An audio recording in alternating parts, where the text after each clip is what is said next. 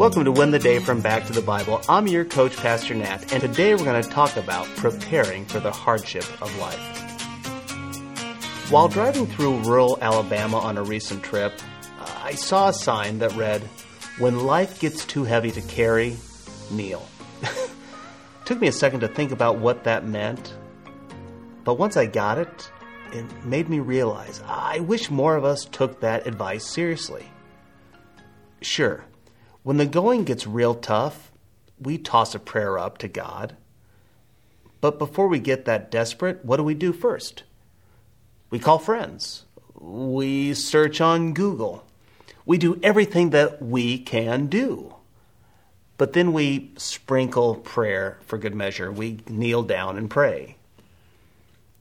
But what if?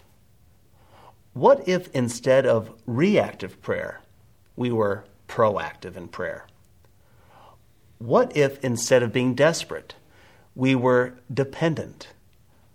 Or maybe you're wondering, well, Nat, who even cares? Well, the Apostle Paul cared, and so should we. Here's what Paul said about prayer in Colossians chapter 4, beginning in verse 12.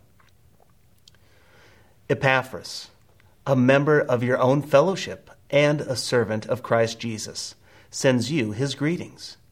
He always prays earnestly for you, asking God to make you strong and perfect, fully confident that you are following the whole will of God.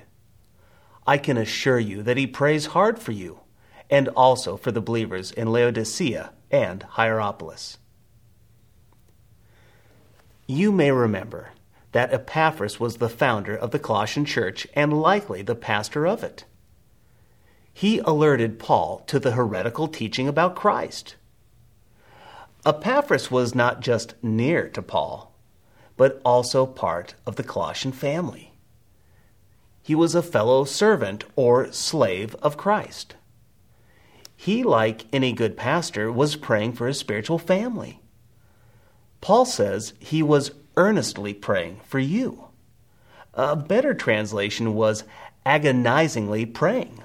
He was fervently laboring in prayer on the Colossians' behalf. Well, what was he praying for? Paul said that Epaphras was praying for God to make them strong and perfect. Now, I think the NLT here does a poor job of translating this, because he is praying that they will be strong or prepared and unmovable in their faith. He's not praying that they become perfect, but instead fully mature. He's praying that they will become disciple-making disciples who are fully committed to Christ. Paul is praying that they will be fully confident. He's praying that they are fully convinced and persuaded to the truths of God and of Jesus Christ. They need to be strong. They need to be mature and convinced of who Jesus is and what God has said, so that they will be lovingly obedient to him, no matter where he calls. Epaphras was praying for his spiritual flock and for the flocks in the area for their continued pursuit of Christ. Friends, that's my prayer for you as well. So here's my challenge. Pray and do.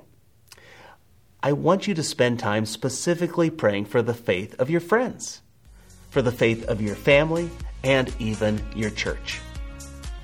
In times like these, it seems too easy to fall away. We need to stand firm, stand faithful, and stand on God's word. We need to pray that way, and then we need to do it as well. We need to constantly be on our knees, praying for each other, and then putting on our new nature. In other words, we need to just do it. We need to live out the truths of Scripture. So we need to pray for others, and then we need to live out what we know to be true. When we are not just hearers of the word, but doers, you know it, friend, we will win the day.